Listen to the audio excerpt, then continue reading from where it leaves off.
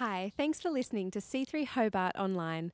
The following message is part of our series called The Jesus Agenda, where we are looking at not what would Jesus do, but what did Jesus do. We hope you enjoy this message. Morning, church. Please take a seat. The worship is phenomenal this morning. Well, over the last month, we've been on a theme of what did Jesus do? And this morning's message is about Jesus, the everyday bloke. Now, this has been an interesting message to prepare because whenever you think of Jesus, you can't put him in the class of everyday or ordinary. So I thought it'd be best if I put it into another context, and that is fulfilling destiny. And that is the title for today's message. Every day, Jesus fulfilled the destiny that God placed on his life. Now, if you're expecting some theological teaching or the presentation of a thesis on the everyday Jesus to answer the question of what did Jesus do, then I encourage you to sit up front when our brother Innocent is preaching next. God has given him the gift of teaching by the truckload. This message has really hit home. If I get loud and animated, it's because I'm picturing myself giving me a preach. You see, my God made me a promise, and it won't stop now. I'd like to declare the word of the Lord over this morning's message. In Romans 8:38-39 we read, "And I am convinced that nothing can ever separate us from God's love, neither death nor life, neither angels nor demons, neither our fears for today nor our worries about tomorrow. Not even the powers of hell can separate us from God's love. No power in the sky above or in the earth below. Indeed, nothing in all creation will ever be able to separate us from the love of God that is revealed in Christ Jesus our Lord. Amen." The year was 1983, and I had the world at my feet. I was popular at primary school. Well, I thought I was. I was playing soccer, skateboarding, and boy did I get into mischief. I was a constant distraction in class, so much so my teacher once put a corrugated cardboard wall around my desk so I wouldn't distract the other class members. One Saturday I was invited to my friend's house, and it was the first time I'd played at his house. Up the road was a quarry, and we rode our bikes up there and did what kids did. We threw rocks and sticks at anything that moved. Another school friend showed up, and he climbed up this slope and started rolling down what seemed to be giant boulders at the time. My friend and I sorted higher ground, and the problem I had was once I got there, I couldn't get back down. I was stuck on a ledge with nowhere to go. An old lady came across the road to tell us off, which I replied, "I'm stuck, I can't get down." Within the hour there was police, ambulance, search and rescue, SES, TV cameras, radio stations, journalists, the Mercury newspaper, and a vast crowd of onlookers. Meanwhile, unbeknownst to my mother, she turned up at my friend's place to take me for a haircut. My friend's mother answered the door and said, "Helen, I don't know how to tell you this, but Tim is stuck on a cliff ledge up the road, and I have to take you up there now." They got me down unscathed, and I still managed to get my hair cut and 5 minutes of fame. In Luke 2:41-48, we read where Jesus stayed behind at the temple and he hadn't bothered to ask his parents. Every year, Jesus' parents went to Jerusalem for the Passover festival. When Jesus was 12 years old, they attended the festival as usual. After the celebration was over, they started home to Nazareth, but Jesus stayed behind in Jerusalem. His parents didn't miss him at first because they assumed he was among the other travellers. But when he didn't show up that evening, they started looking for him among their relatives and friends. When they couldn't find him, they went back to Jerusalem to search for him there. 3 days later, they finally discovered him in the temple, sitting among the religious teachers, listening to them and asking questions. All who heard him were amazed at his understanding and his answers. His parents didn't know what to think. "Son," his mother said to him, "why have you done this to us? Your father and I have been frantic, searching for you everywhere." Now, any parent who has temporarily lost a child while they're out and about can totally relate to Mary when she couldn't find Jesus. God's desire for every one of us is to be in a relationship with him. Sadly, due to the sinful nature of man, we are all born into sin and therefore we are lost to God. God sent his precious Son, Jesus Christ, to not only come and look for us, but to save us from sin and return us to his Father in heaven. In Luke chapter 11, Jesus tells us to keep on asking, keep on seeking, keep on knocking. Because those that do, he says, he will open the door for, to find what they've been seeking and receive what they've been asking. And that is the precious blood of Jesus Christ to wash away every sin and make us whole in the eyes of the Lord. I love the story of Martha in the Bible as it's so relatable. Luke 10:38-42, we read, "As Jesus and the disciples continued on their way to Jerusalem, they came to a certain village where a woman named Martha welcomed him into her home. Her sister Mary sat at the Lord's feet listening to what he taught, but Martha was distracted by the big dinner she was preparing. She came to Jesus and said, 'Lord, doesn't it seem unfair to you that my sister just sits here while I do all the work? Tell her to come and help me.' But the Lord said to her, 'My dear Martha, you are worried and upset over all these details. There is only one thing worth being concerned about. Mary has discovered it, and it will not be taken away from her.'" Now, I can relate to sitting on the couch and not doing any work. Just ask my wife. God has blessed me with a wonderful gift, and that is that I can be in a room full of people and I can be a million miles away. I switch off, and there are times where my wife will be talking to me, and when she's finished, she'll ask me a question, which I haven't heard, and then she'll say, "Tim, what did I just say?" And I'll have no idea. Gets me in trouble.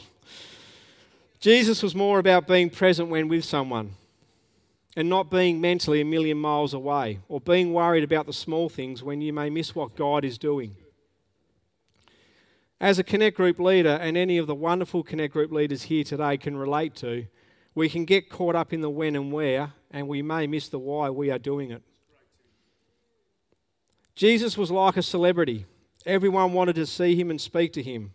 And all throughout the gospel, it tells time after time that he was present when with people because he knew that that was the time that they would choose their destiny by accepting him or not. We need to be present when with people to share the love of Christ. For the first 13 years of my life, I had the most amazing best friend you could ever have, my grandfather Bobber. He was the most amazing man and role model for me. He was my hero. We only lived 3 doors down from my grandparents, so we spent a lot of time there.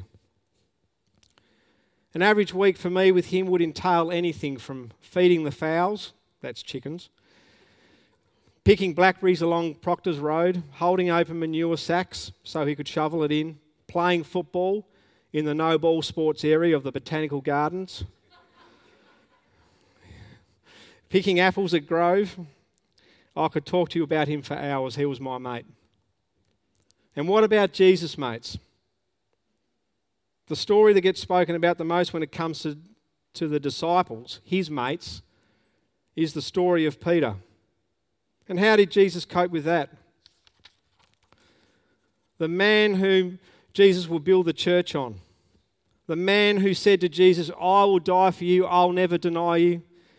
He goes on to deny knowing Jesus 3 times before the dawn of the next day that he said so. And this is where it gets hard to relate to Jesus. Because Jesus forgave Peter. Jesus showed great compassion to him. Jesus dealt with Peter in the exact same way that he deals with our shortcomings and our shame. Do we do the same to those that have denied knowing us? Those that have turned their backs on us when we needed them the most? I mean, this is the beating heart of Christianity. To forgive no matter how hard it is. to show compassion in the face of great adversity and to release the perpetrator from their guilt so they can walk away with a taste of what it is to have Jesus Christ as Lord of your life. The more we walk with him, the more we become like him. The longer the walk, the more we can relate to what he did here on earth. While in my school days I did everything to avoid studying and homework, my creative space has always been working with my hands. I've managed to renovate 2 homes, been the owner builder on a house extension that is still standing 7 years later. And of course, being Greek, I love concreting. Do you know it's actually cheaper to concrete than maintain lawn? Just put a green dye on the concrete and you never have to waste money on mowers, petrol and water again. Amen? Yeah. Are there any chippies in the house? A few. Well, you'll be pleased to know that Jesus was a chippy before he started his ministry. And no doubt he would have been the perfect worker. No sick days, no sleep-ins, no showing up to work hungover. Imagine being his earthly father, Joseph, and you've hit your thumb with a hammer. Jesus would have just walked over and touched it, and instantly the swelling and bruising would have been gone. Jesus was sent to earth to fulfill the destiny that God had ordained for him. It was his job. John 4:31-38 we read, "Then the disciples began to insist that Jesus eat some of the food they brought back from the village, saying, 'Teacher, you must eat something.' But Jesus told them, 'Don't worry about me. I've eaten a meal you don't know about.'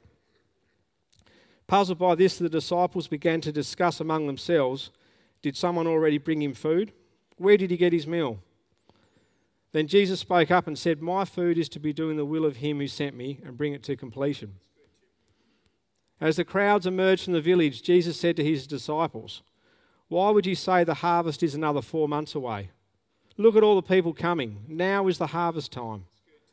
For their hearts are like vast fields of ripened grain, ready for a spiritual harvest. And everyone who reaps these souls for eternal life will receive a reward. And those who plant spiritual seeds and those who reap the harvest will celebrate together with great joy. And this confirms the saying, one sows the seed and another reaps the harvest. I've sent you out to harvest a field that you haven't planted, where many others have laboured long and hard before you. And now you are privileged to profit from their labours and reap their harvest.'" I love it when God uses the most unlikely people to fulfill their share of the Great Commission. The Apostle Paul persecuted the early Christians before God confronted him on the road to Damascus. God changed his name to Paul because he didn't want him to identify with his old self. And how about the disciple Matthew?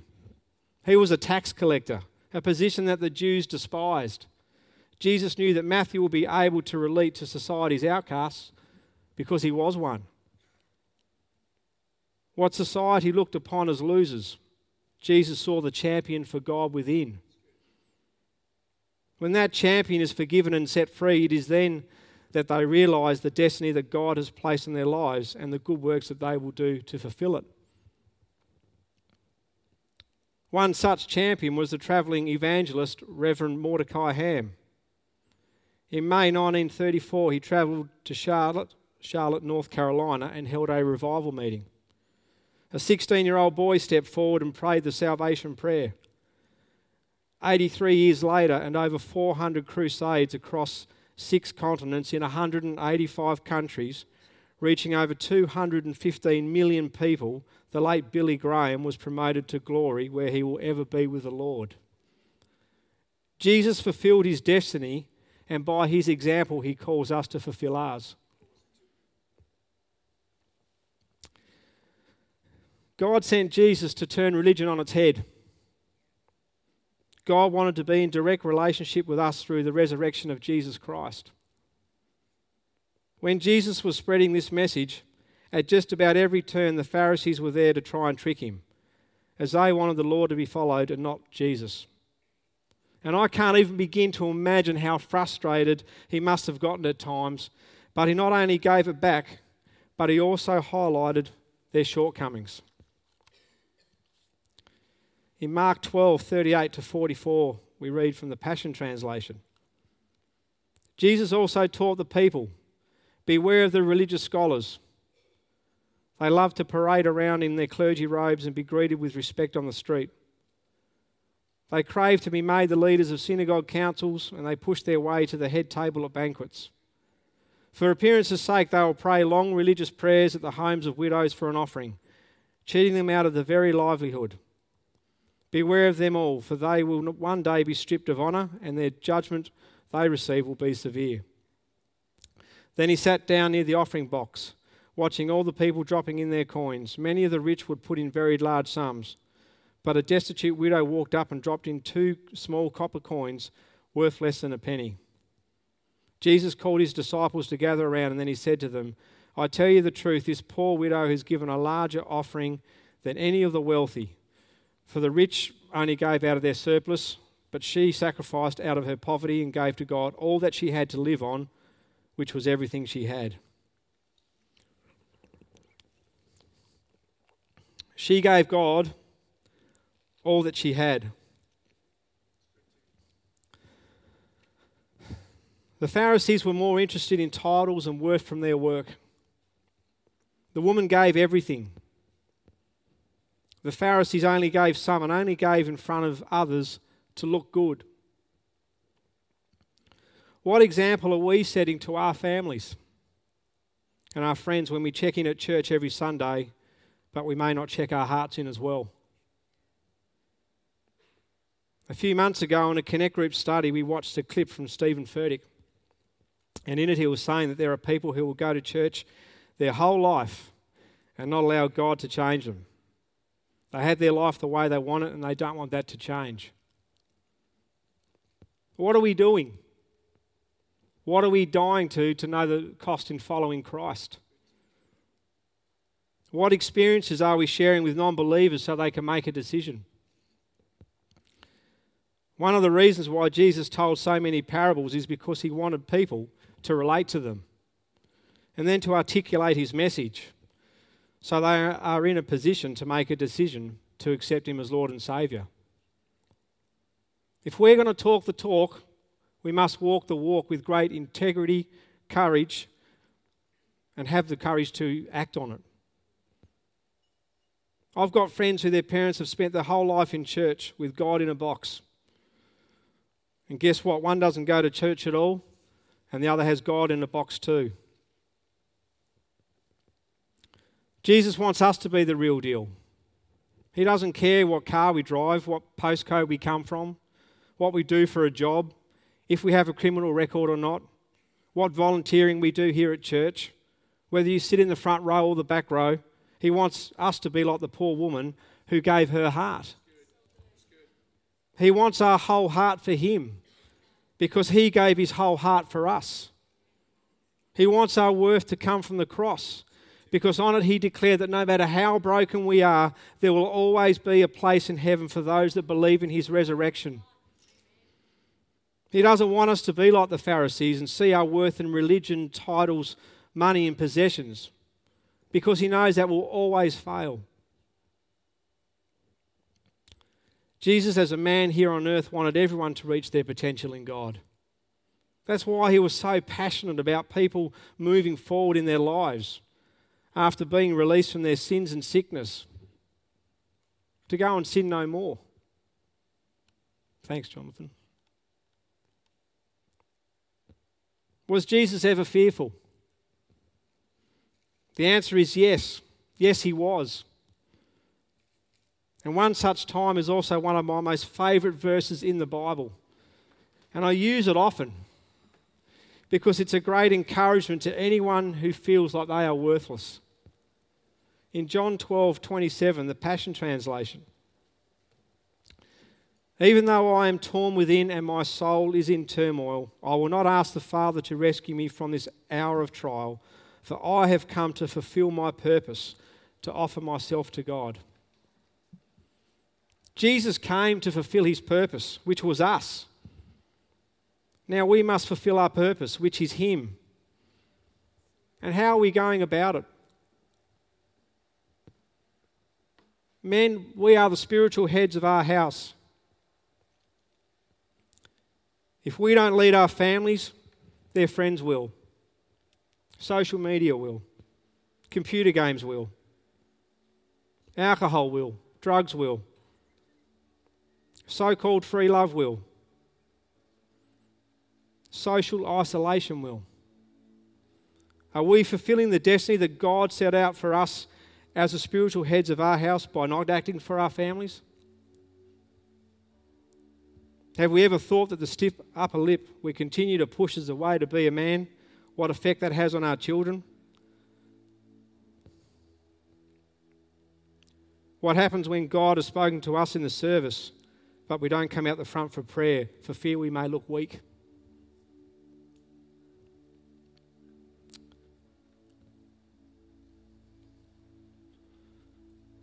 Parents, have we ever thought that the teaching of giving God our best and why it may not be gaining traction with our kids is because we aren't giving God our best?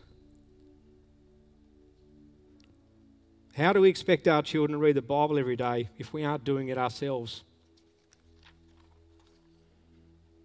How do we expect our children to go to God in prayer with their fears if we're not doing it ourselves?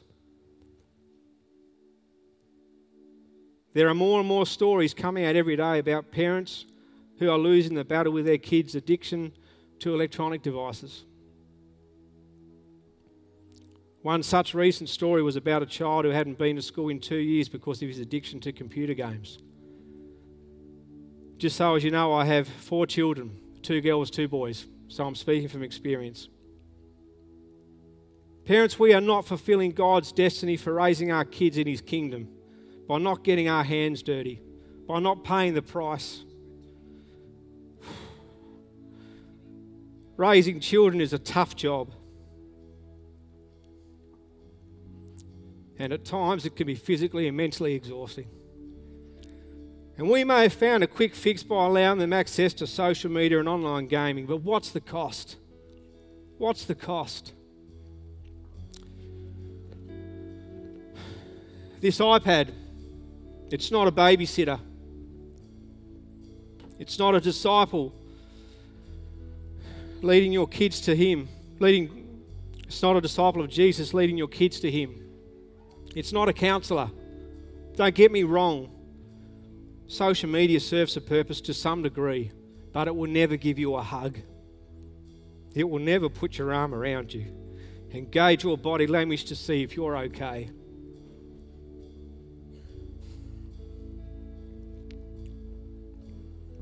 The greatest thing we can do as parents to fulfill our destiny on parenting is to give our life to Jesus Christ and read the Word of God every day and have it transform your lives. The very thought of taking on the battle is exhausting in itself. But guess what? When you're at the door of your child's room and the battle seems too much to bear, I'm reminded of that wonderful verse in the Bible that greater is He that is in me than he that is in the world. It's better for us to take on the battle and suffer some scars and win their souls for Christ than to never wage the war. The wonderful thing about scars is that Jesus had them too. But thanks to His victory on the cross, they have no hold over us when we put our faith in Him. Next year I will be fulfilling a destiny on my life that will be 46 years in the making. My father and I will be going to Greece, where for the first time I will meet his family. It will be an emotional, heartwarming homecoming, where I can't wait to hug my aunties and cousins for the first time. What about our homecoming with Jesus? That's our destiny. That's what He calls us for. It's my privilege today to answer the question of what did Jesus do? Because in it we find the destiny that God has placed on our lives. Jesus gave His life for us, for the forgiveness of our sins. He died the most cruelest of deaths on the cross for all mankind. In the days between His death and resurrection, He went down to hell and took the keys of death and Hades, because Satan was no longer in charge of them. On the third day, he was raised from the dead by God the Father. He raised up disciples who will build his church. He will come again in all his glory to rapture his church, where we will be with him forever, and his amazing grace saved a wretch like me. Thank you, Lord.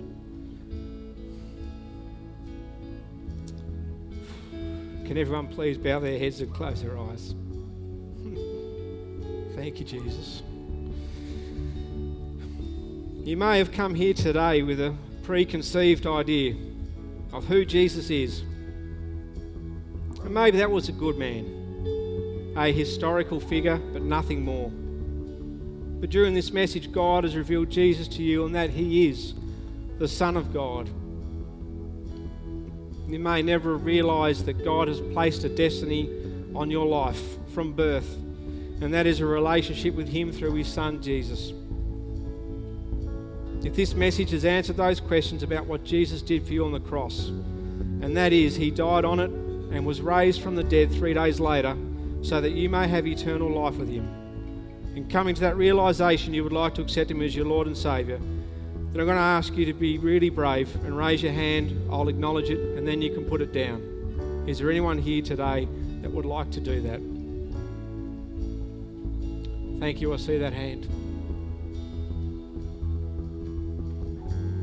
Thank you, Lord. I see that hand. Thank you. Don't waste another day. Jesus is standing at the door waiting for you to knock. Thank you, Lord.